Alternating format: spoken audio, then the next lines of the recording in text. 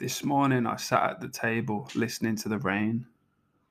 I'd slept in, and as my shift neared, I began to wriggle, thinking of ways to avoid the damp day ahead and still somehow get paid for it. It brought to mind two separate men who had been living off grid on the snowy plains of rural Scotland. One was battling a heart condition. He looked younger than his stated 65, strong, and happy as a cowboy's dog riding a mechanical horse to be out there in the wild. The other was much older and had been squatting in an abandoned farmhouse for so long he drove a car and ate proper biscuits. My first feeling was he'd be hard pressed to move a woman into that situation. He seemed somewhat discontent, having failed in marriage and in his attempts to run for local government. But then, even serial killers manage to find women.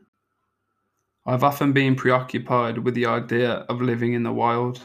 At this point, I lack the practical skills to get by, but I'm attracted to the freedom of the idea.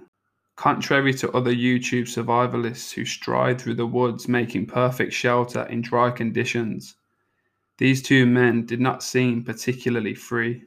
They were beholden to the shelters they had acquired for themselves, the older man especially.